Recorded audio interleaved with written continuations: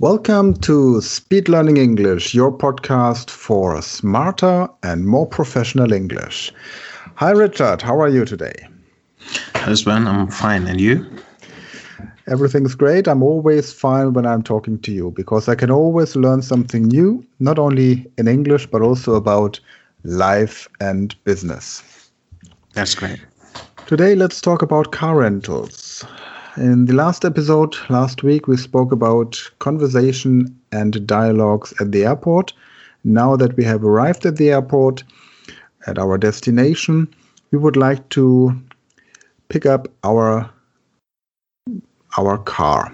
So we head to the car rental. What do we need before we go there? So, in our assumption, we have traveled to another country, a foreign nation, a foreign country. So, first of all, before you start your vacation or your business trip, you should have alliances for that country in order. So, in Germany, they have agreement with different countries where you can go and pick up your driver's license for different countries. I think I have 42 on that agreement. I'm not sure. Don't quote me on that. So that allows you to drive in these countries. So you should always have the documentations in order, your documents in order in order to drive in that country. And then if you want to rent the car, you should. Oftentimes there are rental car services at the airport already. They're quite expensive than the others that are out of town or out of the airport. And then you go there, you should have the currency if you're not in the Eurozone, the correct currency, and then you are good to go to rent your car. Well, most car rental stations, do you call them car rental stations? So I would say pickup locations, I guess, something like that, or they normally ask for your credit card. So if you don't have a credit card, you can hardly rent a car. And also, you need a deposit mostly, which is also put on your credit card. So for example, if you don't have a credit card because you're a cash man or you're not, I don't know, things happen that you don't have a credit card, then it might become difficult to rent a car. Even if you've got somebody else's credit card and this person is not there, it might become difficult to have a contract with a company. Even if you booked in advance, online, for example. That's true. Yeah. There you can see my age. Last time I was in the process of renting a car, or were able to see the process of renting a car where they used hard currency at that time. Oh, so I think very nowadays, old, Richard. Yeah. You're very old. Nowadays, they also only or mostly use credit cards. Yes. So if you have a lot of money and you don't use credit cards, you have to buy a car. That's the other option then. Or just come back to public transportation. That's also, depending on where you are, you can have a taxi driver for 4 weeks. And now you can see how young I am, Sven. You can use platforms as Uber, Lyft, or there are several car rental platforms that you can use to rent or hire a car. That's right. Okay. Now, let's imagine we got the car. Then we have to make sure that everything is okay with the car. If the car is fully insured, we can more or less just take the car as it comes. But of course, we have to make sure that all the security devices work, so that we have, for example, in some countries, you need those emergency vests that you have in the car 2 of them in Austria, for example. Well, people who want to speak English are not traveling to Austria, but in other countries, you might need this emergency triangle and your first aid kit. But also, you should make sure that there are no damages at the car, because if you return the car and you're not completely or fully insured, then you have to pay for damages you might not have caused by yourself. That's true. Now, when you take the car, you have to make sure that it's either fueled completely or that you know how much fuel you have to put in before you return it. Or you also have another I don't care about anything package where you can just return the car the way it is, even in parts. Okay. And then driving on the left side in some countries might be a very interesting challenge. That's true. Have you ever driven a car on the left side? I have to be honest. No, I don't feel as comfortable driving on the left side as driving on the right side. So I kind of avoid it because I can put myself in certain situations where I have to take a decision on a split second, and where I can tell myself that I know myself well enough to say, I could not make that decision in a split second. So just stick to what you know. And that's driving on the right-hand side. And so, okay. No, I have to shorten the answer. No, I have not.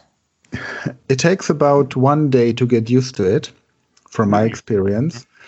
But I mean, within this day, you are extremely tensed. Yes. Because your brain just has to switch. And as you say, you're not reacting, let's say, in a reflex. You have to think about your activity, your action. Yes. So, and for this reason, it's not as smooth. Normally, when you're driving, everything is more or less something automative. You know what I mean? Yeah, that's right. In that sense, when you start to think about something that you normally do without thinking about it, you kind of hesitate to do it, right? Yes, and you feel like driving the first week after having your driving license. And now imagine you're on vacation and you're putting yourself in this stressful situation. Yeah, so we come back to renting a taxi driver for 4 weeks. Yes. No, but in fact, I recommend to take an automatic car. Yeah, I mean, you have this gear drive still in a lot of countries, but automatic drive makes it much easier because then you just have to focus on the steering wheel, because the indicator, in German blinker, and light, etc., they are at the same side. Mm-hmm. So you've got the windscreen wiper on one side and the indicator on the other side, and also light, etc.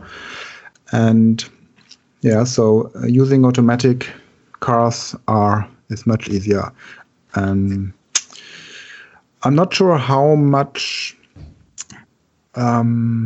happiness will occur if you have an electric car, like a Tesla, for example. I'm not sure how the infrastructure in England, in the UK, or in the United States, or Australia, New Zealand, Canada, etc., or in Africa is, if you have a car like this. So let's imagine you take your own car, which is a car with a steering wheel on the left, and you are driving, let's say, to the UK, then it might be difficult if you have got a Tesla. I'm not aware of that. Do you have any information about this? How the infrastructure? As always, the northern countries, so Sweden and Norway, are the best concerning the infrastructure of e-drive charging stations for electric cars, electric vehicles. So I think, I don't know if Germany is in third or fourth place, but the UK is not far behind that, because they had a law that was making it easier to buy electric vehicles for consumers. So on the other hand, the state then obviously kind of build up the infrastructure for the charging stations, but it's not as well as let's say Sweden or Norway, but it's quite good. And you also have to think about the range angst, or the fear that the range is not sufficient, that you have not sufficiently charged your electric vehicle, is not happens often with the driver. But if you go into the evidence, drivers do not tend to drive that long distances. So when is the last time you drove, I don't know, 100 kilometers? Well, one trip. With an electric car? No, with your normal car. With my normal car? Yes. Yesterday. Well, okay, then you are not. that was not helpful. my car is my office.